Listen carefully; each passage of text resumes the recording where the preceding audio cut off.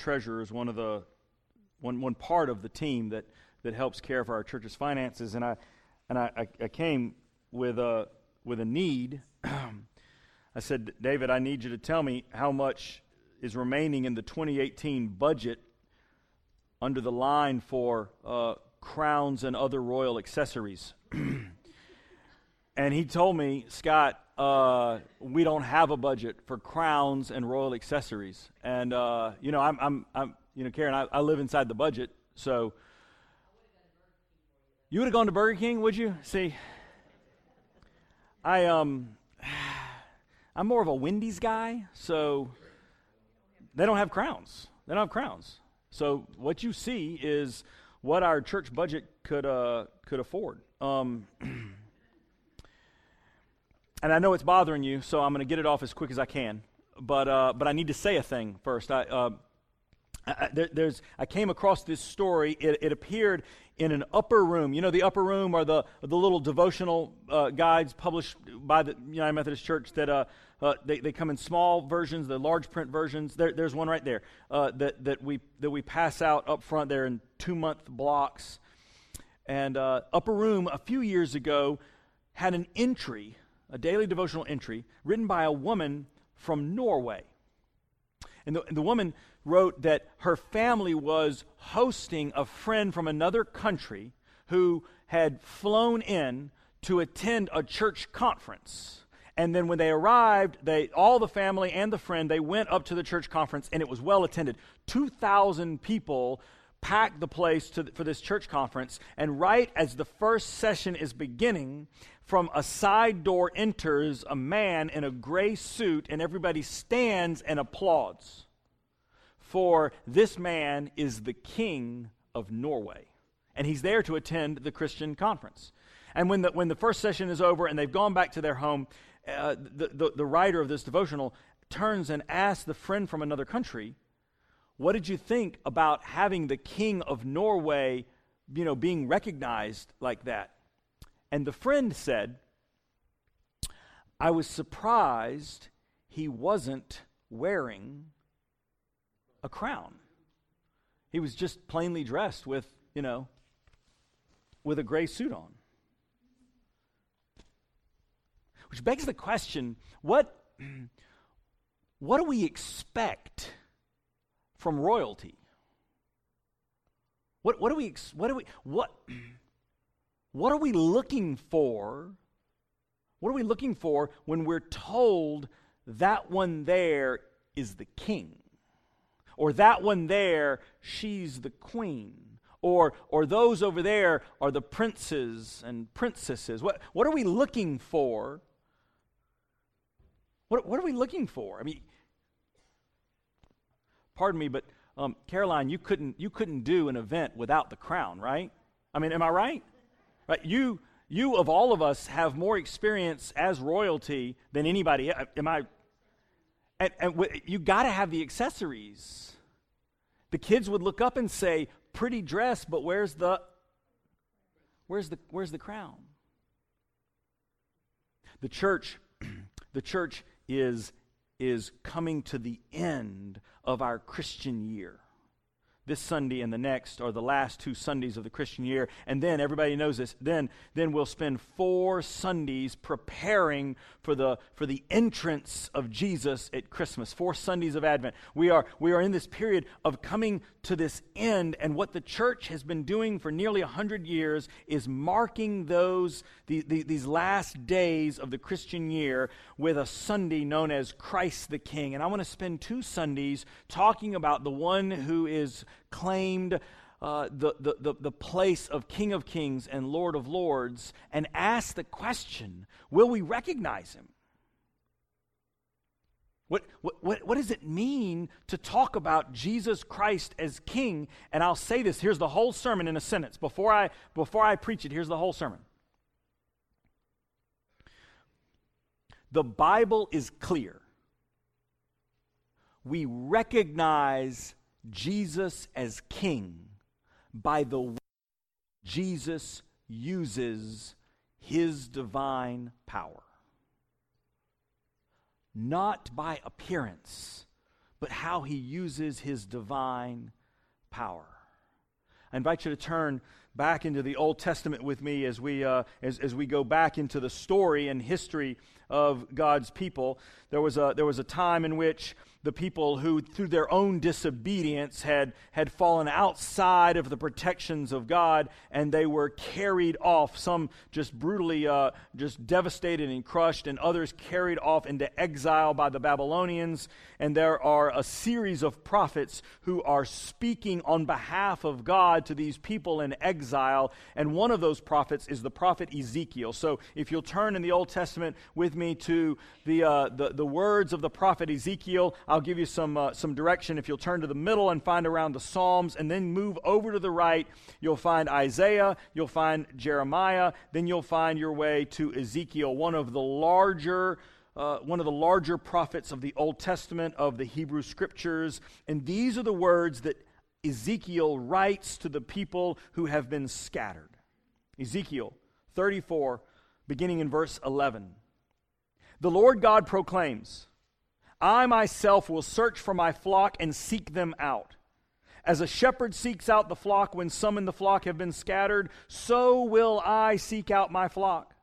I will rescue them from all the places where they were scattered during the time of clouds and thick darkness. So Paul's there to see. This is what the Bible says. The Bible says that there will be instances, there will be circumstances that are found in the world that cause the people of God to be scattered.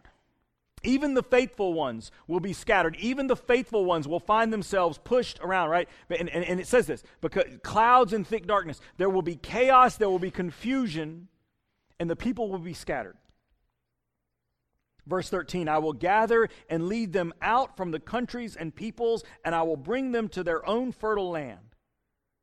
I will feed them on Israel's highlands, along the riverbeds, and in all the inhabited places. See if this begins to sound familiar. I will feed them in good pasture, and their sheepfold will be there, on Israel's lofty highlands. On Israel's highlands they will lie down in a secure fold and feed on green pastures. I myself will feed my flock and make them lie down. Help me with it. Lie down where? In green pastures, and lead them beside still waters. Ezekiel, this is awesome. Because we the people of God, believe firmly that the persons who gathered these words and brought about the Bible as we know it, they had help, right? Amen? They had help. So it's no wonder that Ezekiel is offering words that Psalm 23 sounds like.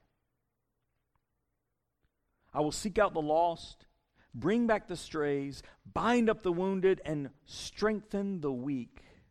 And at this point right here, if you'll just pause, this sounds exactly like the work of God. It's kind and good. It's warm and tender-hearted. But the fat and the strong I will destroy, as the dark, ominous organ music begins to play in the background. Because I will tend my sheep with justice. Dun, dun, dun. Skip over 3 verses to verse 20. So the Lord God proclaims to them, I will judge between the fat and the lean sheep. You shove with shoulder and flank, and with your horns you ram all the weak sheep until you've scattered them outside. But I will rescue my flock so that they will never again be prey. I can't help but think that the prey here references both the threats that are from outside, right, where the wolves and the darkness can prey upon them, but also apparently that be prey to those who are on the inside, who are seeking to do them harm. I will even judge between the sheep. I will appoint for them a single shepherd, and he will feed them.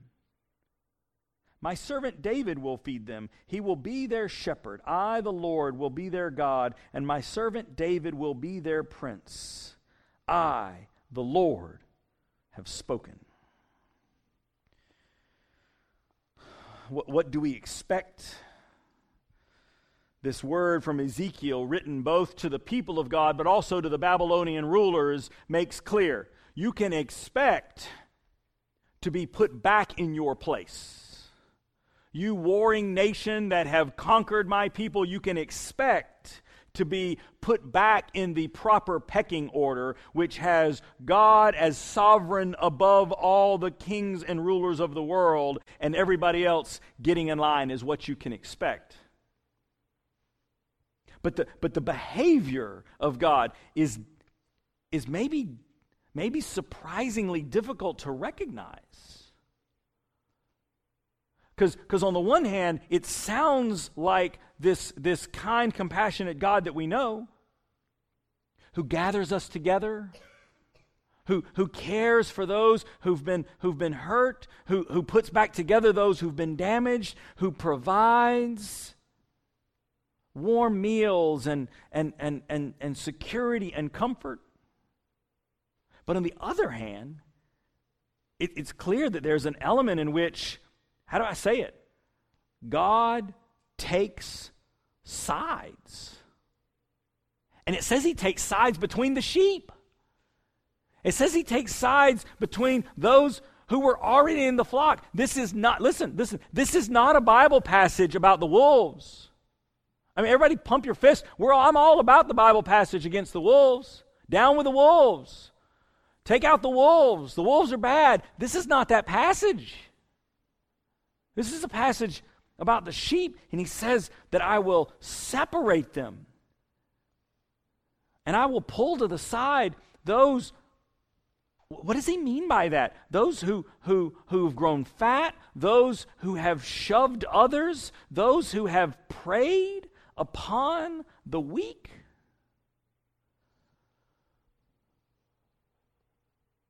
Remember, I'm proposing, the Bible says we will recognize Jesus by how divine power is being used.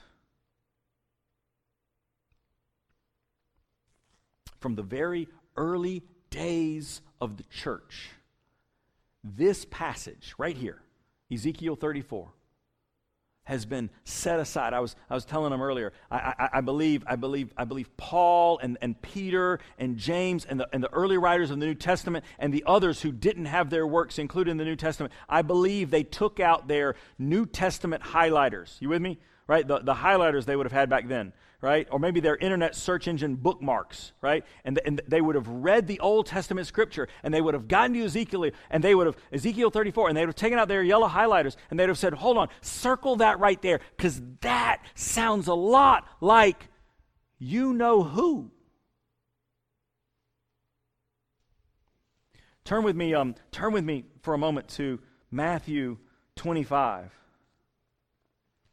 It's a story that most of us probably already know, but listen to it again in light of what we've heard, that there is this shepherd, judge, king who will come, and his behavior is not what we expected. Listen to this. Matthew 25, verses 31 through the end of the chapter. Now when the human one, though most translations would translate it as Son of Man, now when the Son of Man comes in his majesty and all his angels are with him, he will sit on his majestic throne. All right? So we got the royal king language. All the nations will be gathered in front of him.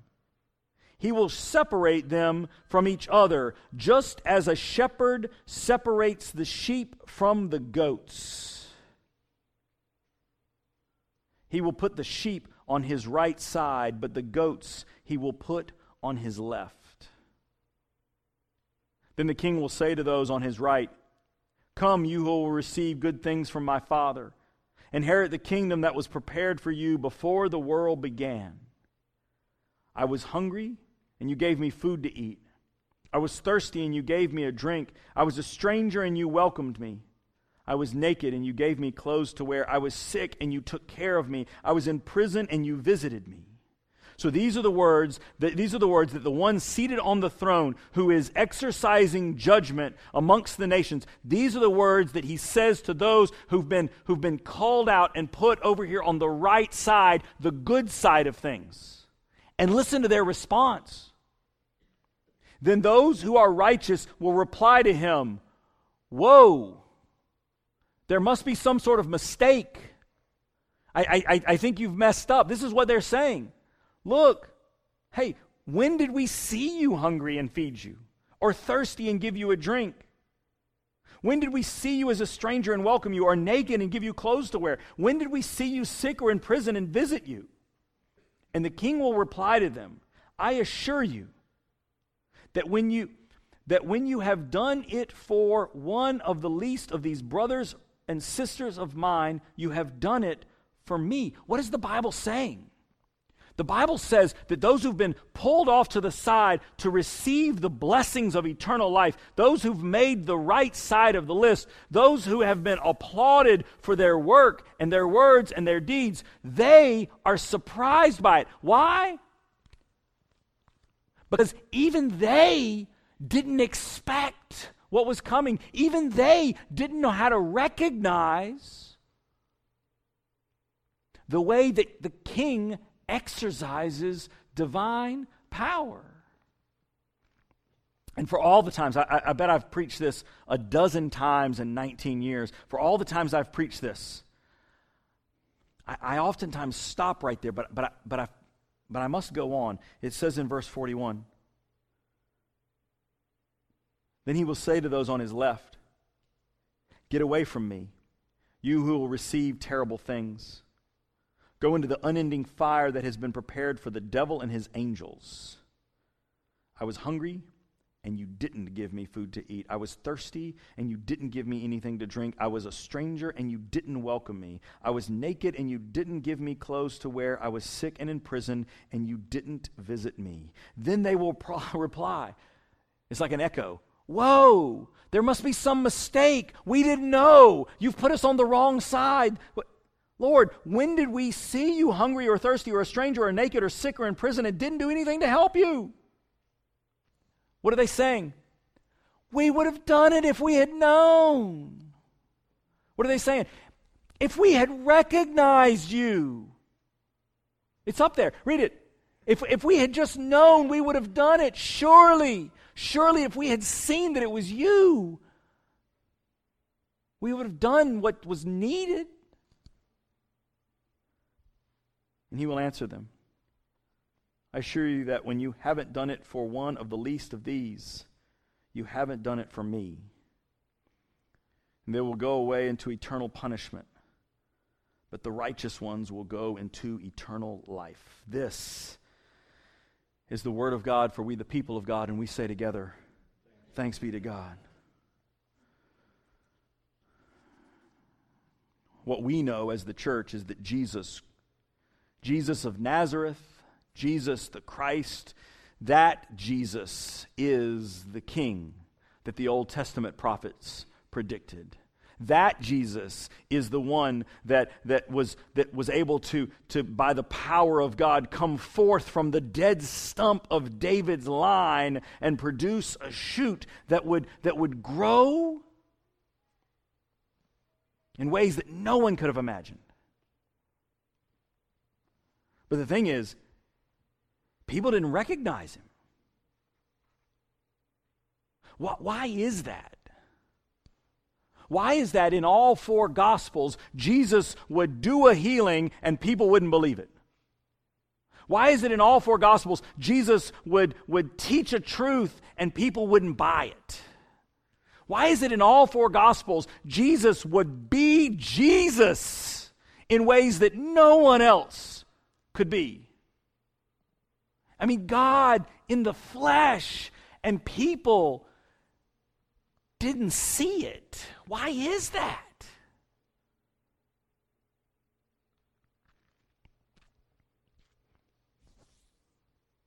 I don't know about you. I know about me, though. For me, it's because I want him to look like me. I want him to act like me. I want him to think like me. And that's where I'm wrong.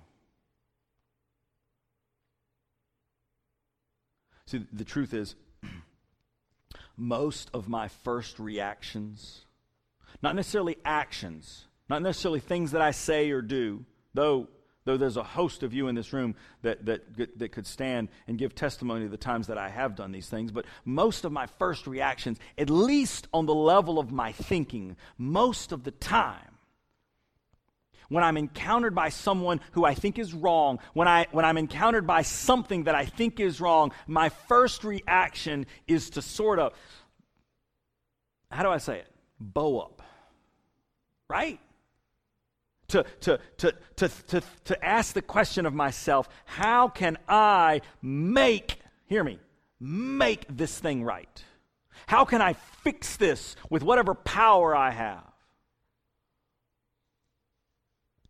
Yesterday, and some of us were there, yesterday we had the chance to go to a wedding of someone that attends the church. And Connor sang at the wedding, but beforehand he swung by the house and needed to pick something up before he played, and I had grabbed it up for him from across the street so he could be a little faster. And he stopped in the street. We were out in the front yard working on the driveway, and he was telling us this story. And I didn't know this story. Some of you might know the story now. He was telling this story, and at the end of the story, the person that we're friends with had gotten done wrong.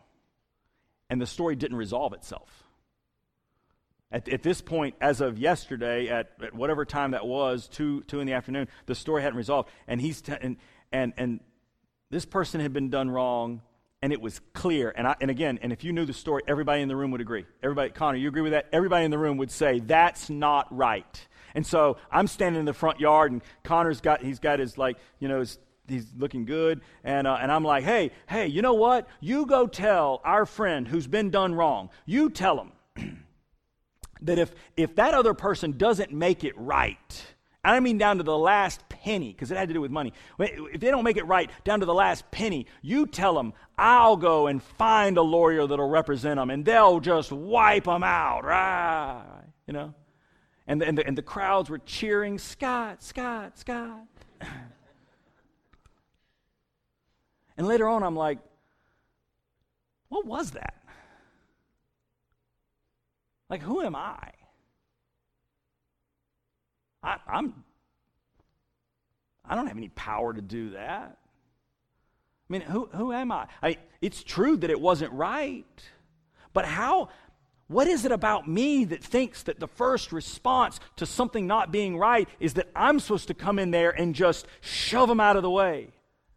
That I'm supposed to just come in there and lean into it and bump them over, and who knows? I mean, so what if they get trampled by me making things right? I know what right is. Who am I that thinks the way that power is to be exercised in the world is by running over people? Because here's the thing. The Bible says that God's paying attention, and God's taking sides. And when I'm doing that, I'm not on the side of God. But according to Matthew 25, he's keeping up. John Wesley, the founder of Methodism, would write, and then I'm done. He would write about this in his commentary on the New Testament. He would write about this passage from Matthew 25, and he would say this, and I'm going to translate it out of the Old English from 250 years ago. He says this. He's talking about this day of judgment when the king seated on the throne is seated in front of us, and we're all brought before him. He says, not only will all the actions alone of every child of man be then brought to open view, but all their words. Seeing every idle word, he's quoting Matthew 12, seeing every idle word which men shall speak, they shall give account thereof in the day of judgment. So that by thy words as well as thy works thou shalt be justified, and by thy words thou shalt be condemned. And then he asked, will not God then bring to light every circumstance also that accompanied every word or action. It's this stark realization that in the day of judgment, I'm gonna be there, not with my resume of good things, not with my highlights, not with the big giant things that I've done that were right, but I'm gonna be standing there, and it's gonna be revealed all the little things. All the little things. Not that I've done out of my power, but all the little things I've done for those who don't have power. Another way to translate Matthew 25 is God is paying attention to the little things we do for the people that the world thinks are little.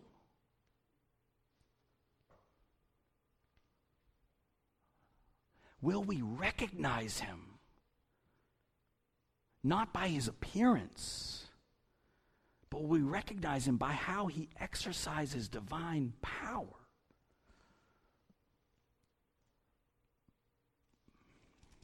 And the good news is, though I have so often operated on the wrong side of things, there is forgiveness and there is grace.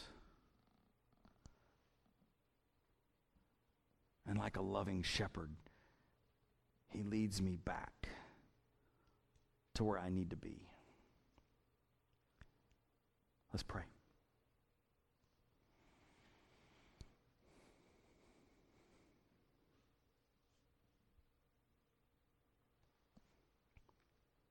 Gracious God, we're most thankful for your mercy,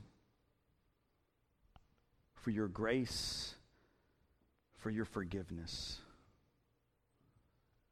For we are those who have operated like we are somehow strong. We are those who have exercised our power, and in so doing have bumped into, trampled, run over, and harmed those who got in our way. Lord, forgive us and free us to live in ways that line up with your ways.